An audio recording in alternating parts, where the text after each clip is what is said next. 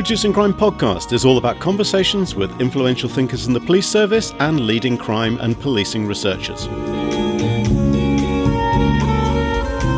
Jackie Sabir retired this month as Assistant Chief Constable of Bedfordshire Police in the UK. We discussed Dr. Sabir's work as a director on the UK College of Policing's Senior Command course, her time as staff officer to Metropolitan Police Commissioner Cressida Dick, and important new findings she just published around independent domestic violence advisors.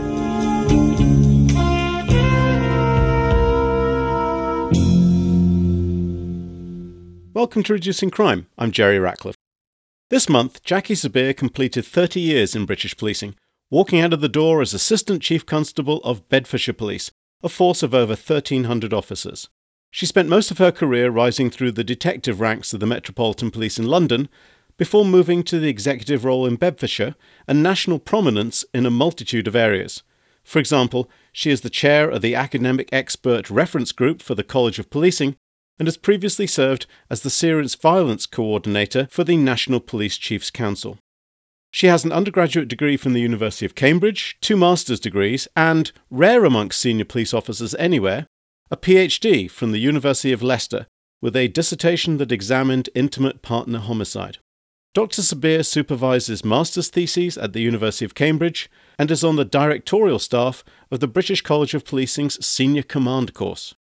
With her co-authors John Ross and Heather Strang, she recently published the results of a natural experiment examining the value of independent domestic violence advisors in a specialised domestic violence court. We talk about the study and why the results are important in this episode. First, though, we chat about resilience and the weight of senior command, Met Police Commissioner Cressida Dick, and the importance of evidence-based policing and hotspots policing. And at one point, the episode does take a decidedly feline turn, which gives me the opportunity to try my worst pun to date. And it quite rightly crashes and burns. I really should have deleted it. If you never listen again, I won't blame you. Do I get intro music, or is that going to be a secret? You get the same intro music everybody else gets, and they complain about. I'm coming up to 4 years on the podcast, and I think I might change it. It's the one thing everybody seems to bitch about is the intro music to this podcast. It's marvellous. So congratulations on coming up on 30 years in policing. Yeah, thanks very much. Everyone says it's gone really quickly, but you know what? It's taken some time, but it's a good time to start reflecting on all sorts of things. I bet there were times in the job when it really dragged, though, didn't it?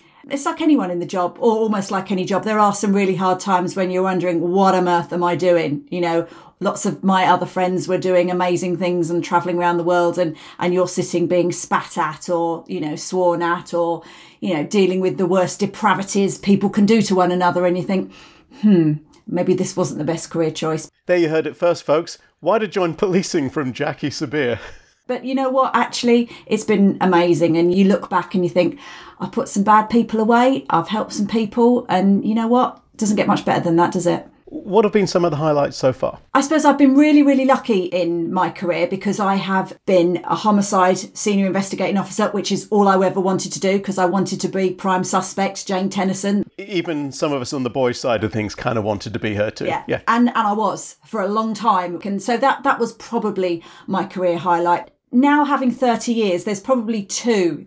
After the London riots in 2011, I was on night duty and the next day they said, Jackie, you're in charge of every crime scene in London, which was quite extraordinary. And I was standing in the middle of Enfield High Street. Every single window in that high street had been broken. But Waterstones, the bookshop, was pristine. That's a bitter indictment of British education that nobody wants to nick any books, isn't it? You said that, Jerry, not me. And then probably the other bizarre thing is Amy Winehouse's cat. I mean, I know the story, but you have to explain. You think about all the things that can get you jammed up in policing, but I suspect with the way that British people just love their animals, this is probably one of those times you probably came closest to losing your career, right? Well, I was the senior investigator on call for West London, and it was a Saturday, and my sergeant comes in the room saying, oh, Amy Winehouse is dead. And I thought, I thought that was just the news. no, Mum, Amy Winehouse is dead. We've got to go and investigate. You know, it's an incredibly beautiful house in Camden.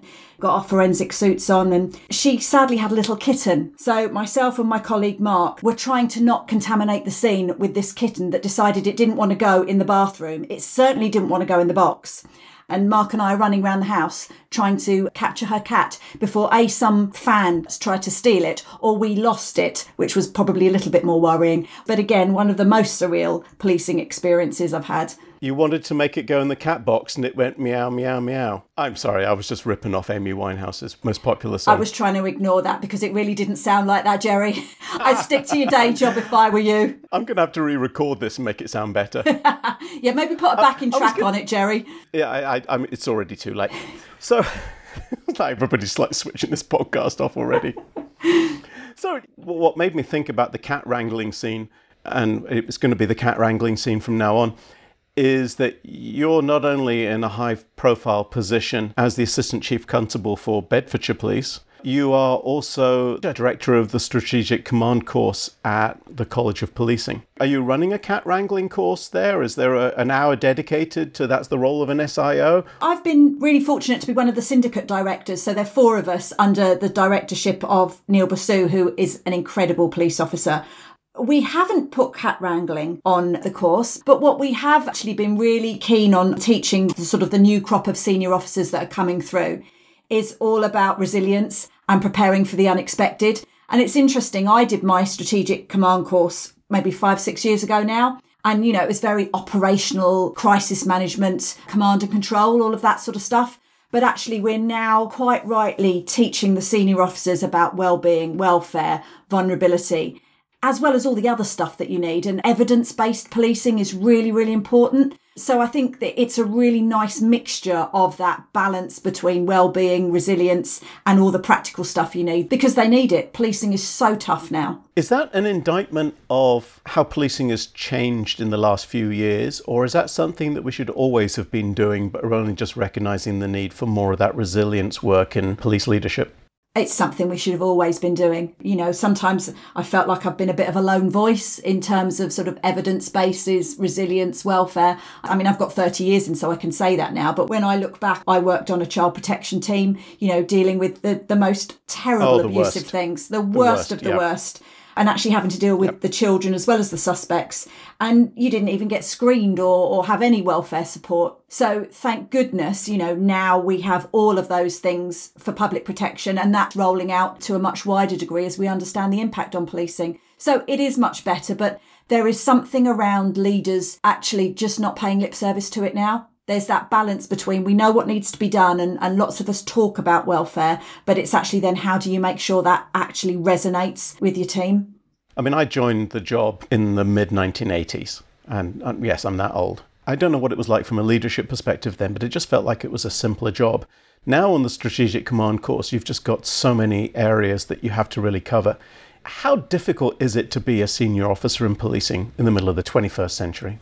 It's really tough, and it needs the right leadership now. And I think that's what's going to get policing through, because it's not just in the UK, isn't it? It's all over the world. Policing is at this really critical crisis point around its legitimacy. And if we don't get the right leaders in place, it's only going to get worse.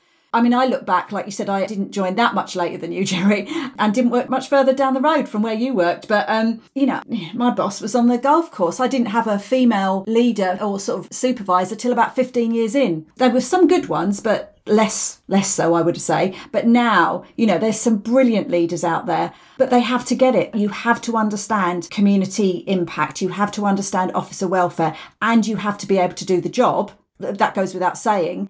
But you've also got to navigate politics. And that, I think, politics is so different now from it was when you and I first started. The impact of politics. And we've seen that with the Commissioner and what's happened very recently. You really have some insights into that, because when she was an Assistant Commissioner, you were the staff officer to Cressida Dick, who has just recently stepped down as Commissioner of the Metropolitan Police. I mean, that must have given you incredible insights, having the chance to work with Cressida Dick. not just into the job, but also into her as a leader? I was so privileged. So in 2014, I was her staff officer. So basically that's a role that you're jack of all trades. You do everything to support your principal, basically. You're the Jackie of all trades. Well, I was the Jackie of all trades. And she had the portfolio in the Metropolitan Police at the time for specialist crime and operations. So things like the Madeleine McCann case, terrorist incidents going on, lots of really tricky, complex stuff. I mean, I've known her all my career. I looked up to her all my career, but to work that closely with her, she is an incredible person. And what I would say about her, she just had this utter stillness.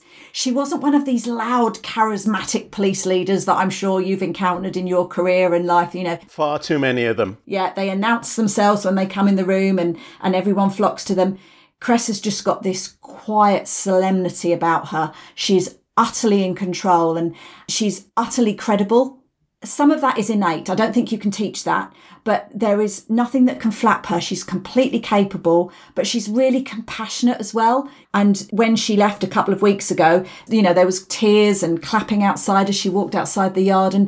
But it was the politics at the end of the day. It's such a tricky, it's got nothing to do with her capability as a leader at all. And the job used to pride itself on being apolitical.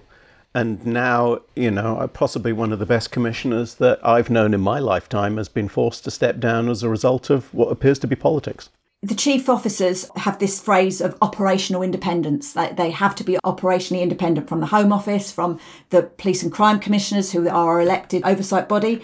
But it cannot be apolitical anymore because you are drawn into this maelstrom of left-wing, right-wing politics, local community politics. You have to, as a leader, know how to negotiate. And also, to be fair, know when you don't want to get involved anymore and when you do want to step down. I wonder where the balance is between what you were just saying just now is that she just has that innate ability. It possibly can't be taught, but how much of those skills can be taught, because otherwise there's really no point having a strategic command course if we can't teach a whole group of those skills. It's all about experience. And I think, one of my concerns is that lots of people have the ability to lead, but they don't necessarily have the experience to draw back on, to understand when is the right time, what are the right tactics to use, when you need to be quiet and when you need to push, and what battles you need to fight. And you only get that through a lot of experience. You spoke about evidence-based policing a little bit earlier, and you're one of the rare senior police officers that I've known who has a PhD. You got your PhD in psychology from the University of Leicester in 2014, if I believe. Mm-hmm. How much did that help, or did it hinder suddenly being open to the world of the value of evidence in driving things forward? Because you've just been speaking about experience, but you also have a knowledge skill set, which is quite rare. So when I joined the job, I was an undergraduate at Cambridge, so I had a Cambridge degree, and I was too ashamed to mention it because being clever was nothing that you wanted the relief at the time to know about. I remember somebody saying to me, in policing, clever is a term used as an insult. And it absolutely was. And people would find out and they say, well, what are you doing here then? Yeah. What on earth are you doing in this job? So I kept it very quiet, but I missed that study. I missed evidence-based studying. That's why I wanted to be a detective. So I did my master's and PhD whilst I was in the job. And that was on the crest of evidence-based policing. And Larry Sherman, who I met in a lift in the yard, and that was one of the luckiest days of my life. And for the American listeners, that's an elevator. Yeah. Yes, sorry, everything always happens in a lift at the yard. You always meet the best people in the lifts at the yard.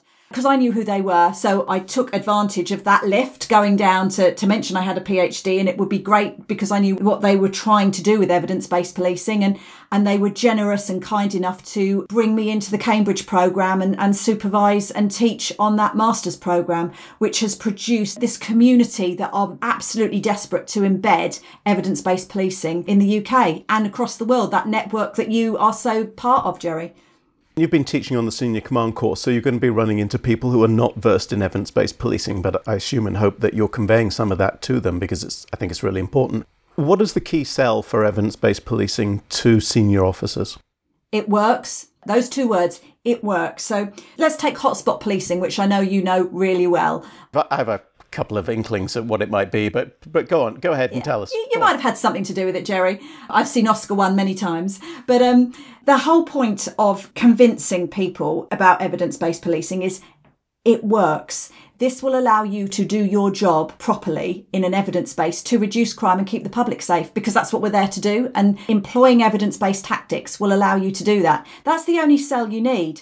So, say with hotspots, you feel like you're hitting your head against a brick wall, because what more evidence, for goodness sake, do people need that hotspots works if you do it properly? Hotspots policing has been evaluated dozens of times. Numerous bodies, the National Academy of Sciences, the What Works Centre for Crime Reduction and the College of Policing, all around the world have all said that hotspots policing is one of the most effective ways to reduce crime that's out there. And I think there's something fundamentally wrong with our education for senior officers if that research is still a surprise in 2022. Well, Jerry, it's not just the senior officers, it's the home, like our Home Office, so those government bodies that fund policing as well. I was the national lead for serious violence, and working with the Home Office now, we've run 18 RCTs, so randomised controlled trials, again showing that it works. So there is now this huge body of evidence. In Bedfordshire, we've been running an RCT now for nearly a year, showing it works. So I really hope that the generation that comes behind me will actually use this evidence now, rather than think, oh, we need another RCT or we need to test it again. We don't. It works. Let's just do it. You know, you come from a PhD background, but also 30 years of experience. It feels like people are still drawing too much on experience or their kind of gut feeling and not tapping into the research base. From your perspective, with the knowledge that you have, it must be a little frustrating. I might have sworn a couple of times every now and again. Or shut the door. Just once or twice. Just once or twice. But for me, what my sort of mission has been is sharing that evidence, trying to identify people, junior officers in my force or people that I know, and I've tried to encourage and mentor them. And on the Strategic Command course, again, you know, we've shared the podcast with them. A lot of people weren't aware of this if they're not from that background. The Reducing Crime podcast? The Reducing Crime podcast was recommended reading on the Strategic Crime course. Oh, those poor buggers. Oh, I feel so sorry for them. Not to blow smoke, Jerry, but... you know, but it's important people are exposed to this and then they can make their own opinions if they don't know or even know what evidence-based policing is. And I think people are scared of it if they haven't come from an academic background. They think they're not going to understand these tables and RCT. Or they worry that then they need a bachelor's degree in statistics to understand it all. Yeah. And it's making that language accessible, I think, has been my mission, and just encouraging as many people as I can. Is this interests you? Let's do some research on it. You know, it might not work. And actually, sometimes it's really good if it doesn't work, because then we've tried and we know, let's not try that again. And you've been doing a lot of work in terms of developing people on the leadership side, the Strategic Command course and other areas. Is this one of the areas where we're failing? Is evidence-based policing one of the areas we really need to focus on in leadership development? Yes, it is. But to answer your first question, that was... I think, have we failed? My fear about evidence-based policing, it's becoming a bit of a cabal and a quite a small network that, if we're not careful, it becomes quite exclusionary. You see the same faces, don't you, time and time again in this evidence-based policing world.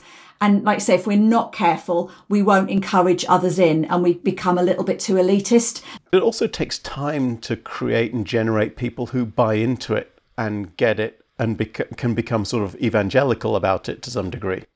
And I think that's the challenge, isn't it? Because you can't pick up evidence-based policing on a one-day course. No, I agree. And it needs to be seeded throughout. So from the minute you join, through all your various ranks, leadership, various different roles, it needs to be part of the bread and butter of policing. You would actually include it straight in from the police academy, from the moment trainees. Yeah, day one. Day one. And hopefully we've got the new PEQF, so the new Police Educational Qualification Framework, as it's nattily called. Yeah, that really rolls off the tongue, doesn't it? It's fantastic. So all new officers joining have to get a degree, and evidence-based policing is part of that. So from day one, I'm hoping that generation will come through, because I've been a crusader for it for all my career. Has always been about how can we prove things? How do we research? How do we investigate? I'm hopeful for the future because it's now becoming part of policing's vocabulary, which is absolutely fantastic and a great legacy to leave. Good. Would you make it part of promotions as well? Absolutely. What have you done to evidence? How have you progressed your area of expertise?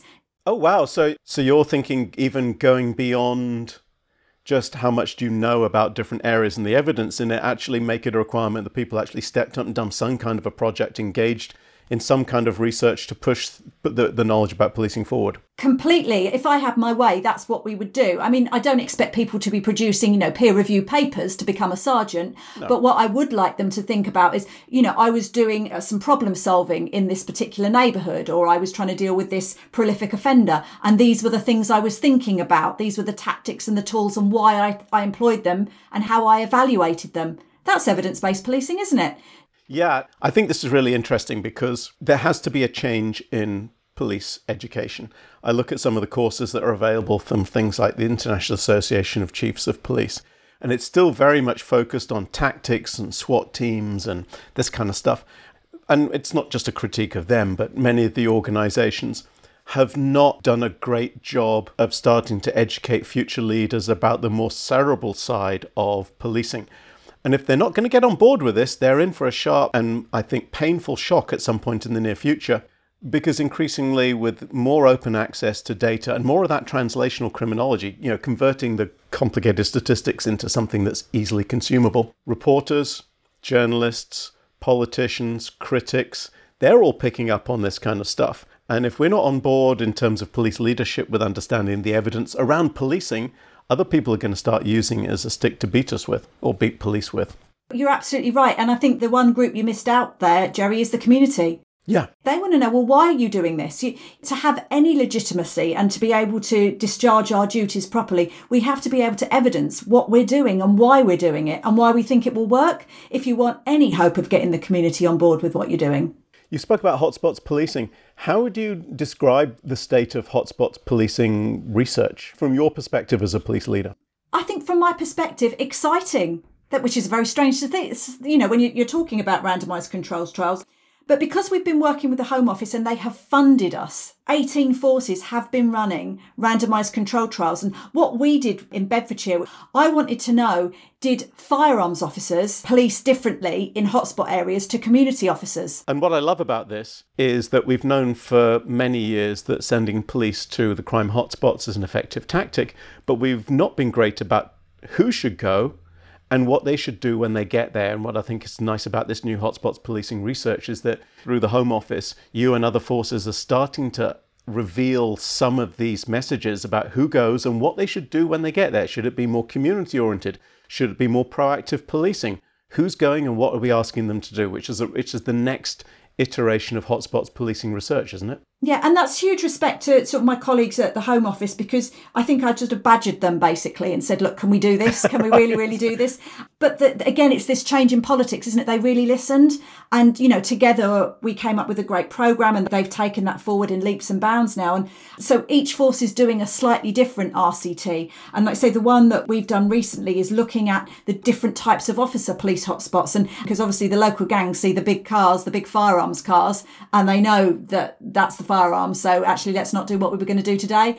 Because I think the best bit of research is ones that actually shake the tree a little bit. That's what all good research should do. Also, one of the other reasons that I wanted to talk to you was I'm a little fascinated, and I say a little, I actually mean a lot fascinated, by some work that you've recently published with colleagues John Ross and, of course, from Cambridge, the wonderful Heather Strang, which looked at the work of independent domestic violence advisors. And this is just fascinating. And it's something that I think I'm going to be using as an example of why we need to do evidence-based policing. Because who would not want to have additional support for domestic violence victims in court? It sounds like a given, a fantastic thing that we should absolutely do, shouldn't it? That must have been your impression when you first started discussing it. So we have specialist domestic abuse courts where the lawyers and the magistrates have got enhanced training to understand the issues associated with domestic abuse. And part of that court process means every victim that goes to a specialist court gets the opportunity to have a specialist support officer, completely independent of the police investigation. And what they do, they will help them with their safety planning, if they need to go to a refuge, benefits, welfare, all of that sort of extra stuff. And these are not people just pulled in off the street. These advisors have received training and they have knowledge of the system and all that kind of good stuff. Oh, absolutely. They're independently managed through either the courts or charities, and they are in the main sort of trained psychologists, social workers. So they've got a strong background and they are an incredible resource. Okay, so they're not Mickey Mouse. So, I mean, if you just came to me and said, we could either just run domestic violence victims through the court system and good luck, or we can give them this whole support network. Who could not want that, right? Who would not want to fund that and pay for that and think that was a good idea? Exactly. So you had a chance to study it. How did you design the study? This was all part of John Ross's master's thesis. And what was really helpful was the particular court that we used only sat Mondays and Tuesdays. So we have a specialist domestic violence court, which we used for this study. And on the Mondays and Tuesdays, when the domestic abuse cases were heard, the victims were offered the opportunity to have the support of one of these incredible IDVAs. IDVA being your shorthand for... Independent Domestic Abuse Advisor. Independent Domestic Violence Advisor. Sorry, we're so cool to call it a domestic abuse now. The names haven't caught up yet. So the IDVAs would be there on Mondays and Tuesdays. Yep. But sometimes there were cases that had to be scheduled for court purposes on a Wednesday, Thursday or Friday. And the IDVAs weren't available to provide support on those days. So we had a sort of natural control. And so we were able to look at, was there a difference in outcomes, whether the IDVA was able to support the victim or not? And going into it, there was really, if I remember reading correctly, there was fundamentally no difference in the cases.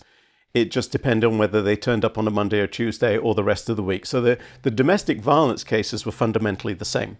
Absolutely. We were super careful because we were concerned that this potentially could be an issue with the research. So, we looked at age, demography, type of offence, all of those sort of things, and they were completely consistent across the two groups. And what did you find? Well, it was just extraordinary. And like I said, I just remember sort of Heather and I going, are you sure you got this right? Should we just run that again? And I know John had run them about 1 million times first before he spoke to us. The key things were the opportunity to have an IDVA. You were less likely to get a conviction at trial. You were more likely to be a repeat victim. And if you were a repeat victim, it was more likely that you were going to suffer more serious crime. So completely counterintuitive to what you would have expected. I mean, those are pretty brutal results. Being a domestic violence victim is horrific enough to begin with. But to then be provided what seems to be the sort of thing that people should expect and want some assistance is actually more detrimental to the eventual case and your outcomes. I mean, that's a brutal finding. What this research has really done is shone a light on we really need to understand the evidence base behind IDVAs. We really need to understand what's happening here because this has shone a light on, is this happening as it should do? And clearly it doesn't seem to be. Do you have any hypothesis as to why you got those kind of findings? Well, there is the hypothesis that actually having that support of an IDVA meant that should a victim be a repeat victim, they were more comfortable in coming forward. Whereas actually, potentially, it might be if they hadn't had the opportunity to have an IDVA, well, I'm not going to bother, I'm not going to bother again. I'm not going to bother to report. Court was a waste of time. So there is that potential that actually it's more positive because actually they feel more confident in coming forward. But again, like all good research, as always, you need to do more research to understand what you found. But the outcomes didn't support that, though. The outcomes didn't support that, but what we didn't have is interviews with the victims to see, well, how did they feel about it? So that's the next stage. We've presented the research to a number of charities, the Domestic Violence Commissioner, the Home Office, the Met. So hopefully now that will be a springboard for some more research to take place. What was the reaction? So within a couple of moments of me doing the, hey, look on Twitter, I've published this article, which we all do because we can't help ourselves. Literally within a couple of hours, I've had a, Jackie, can we have a discussion about this? Oh no, the old dreaded, we need to have a talk. Yeah, and the direct messages, we really need to have a talk, which was absolutely fine because the most important thing is good research does promote conversation and I'm really happy to do that. So it was quite a bit quicker than I had imagined on social media. But again, like I said, all research needs to be discussed and hopefully this will open the door to provide some really important future research and funding opportunities for the IDVA service. It reminds me of the work done by my former colleague Joan McCord in the Cambridge Somerville Youth Study, finding that a 5-year program to provide adolescent boys who are at risk with mentorship and social work support and help with schoolwork and recreational activities, actually produced negative outcomes. Their criminal activity was worse employment, if I recall correctly. They certainly had less satisfaction with jobs, etc. They just had a lot of negative life outcomes. And the results were so counter to the prevailing thinking that she would get hate mail and she would get threatened and have people shouting at her at conferences, which is, what we used to do before we could shout at people on Twitter. But I think, Jerry, this almost brings our two elements of conversation together, because just as you were talking, I was thinking this is where leadership comes in. Because if you are in a position to get this research and make a change, to say, well, actually, we are going to look at this now. We are going to change how we hotspot police. We are going to deal with risk assessment for domestic abuse completely differently because of this research. If you're in a leadership role and can make that happen, and I fortunately have been on occasions, that's what makes the difference. And that's why pracademics are so important. And in case I have new listeners, explain what a pracademic is. I'm sorry, I assumed our little cabal are all aware of this. So pracademics are that mixture between sort of that operational policing, really understanding the tactics and the policing world, with research. You get your degree and you know what a T-test is. Which, of course, in British policing is the probationer is the first person who has to go and make the tea, right? Nicely done. So there we go. You heard it here first. If you now know what a pracademic is, congratulations, you have joined Jackie Sabir's cabal. Welcome to the club. All right. Good stuff. Yeah, I mean, I think the whole challenge with this is just try and get more and more information about what works, what doesn't, and to start to explore this kind of stuff. What I love about this is I'm always fascinated with research that upsets people's expectations. I think it's great when you're producing research that says, hey, guess what? You all assumed this would work. No, it doesn't seem to. Now let's start playing. It's great fun. That's my favourite type of research. That's what my PhD did. Generally, that makes me happy because you've got a battle on your hands there, and that's always a good thing. Exactly. It's fascinating. Yeah, here's all the things that you just assumed without knowing would work. And hey, guess what? They don't. That's absolutely brilliant. Now, in terms of domestic violence, you've got a book coming out soon with Katie Barrow-Grint, who's also been a former guest on the podcast. And this is the power of Twitter. So Katie and I are really sort of dedicated to training and evidence-based policing, as you know, because I do note she was on before me, though, Jerry, just noted. In her defence, she paid me more than you did. Well, yeah, I thought you were cheap, Jerry, but... Oh, I am. But Katie's just a joy to work with. And again, a huge, huge potential for the future for leadership for policing, which is just fantastic. But she and I have been working together on a domestic abuse textbook to train junior officers. What is domestic abuse? How do you do it? How do you risk assess? How do you treat victims? How do you treat suspects? But what was amazing, we put a call out on Twitter for some academics to join us. And we found these two incredible ladies from Essex, so Ruth Weir and Jackie Turton, who have been working with us. And hopefully by the end of the year, our book should be out. Because we never had any of this. It was just go to a domestic when I joined. And if you're a girl, you've got to hold the babies. That was basically your training for domestic abuse when I started. You're absolutely right. I remember going to so many domestics, which was a farce if you think about it. I was a 19-year-old police officer going to domestic violence cases. You guys have been married longer than I've been alive, but let me help sort out your domestic violence case. But I think this is really important. We need more research on it because domestic violence has just been this pernicious problem that society has really struggled to try and figure out, even to make any kind of a dent in it. And there just isn't any decent evidence on how to improve domestic violence outcomes that I've really seen sort of move through into policy and practice. And it's such a challenging problem. My whole career, I have to say, has been around sort of research and trying to improve how we deal with domestic abuse. Yeah. Like I said, when I first started, again, I was 22. What did I know? And you're there either holding the baby while all the men go and, the male officers sorted it out. Which, if you think about it, is probably the worst way round because many of the female officers were absolutely fantastic with victims and just leave the bloke holding the baby. It's not like most of them haven't had some practice in that. Yeah, I can remember having a big row, probably mid-career, with a senior officer saying, why are we spending all this time investigating mobile phone theft when actually we've got, husbands killing their wives pretty much every week where we were? Yeah. And that didn't do a lot for my career, it has to be said.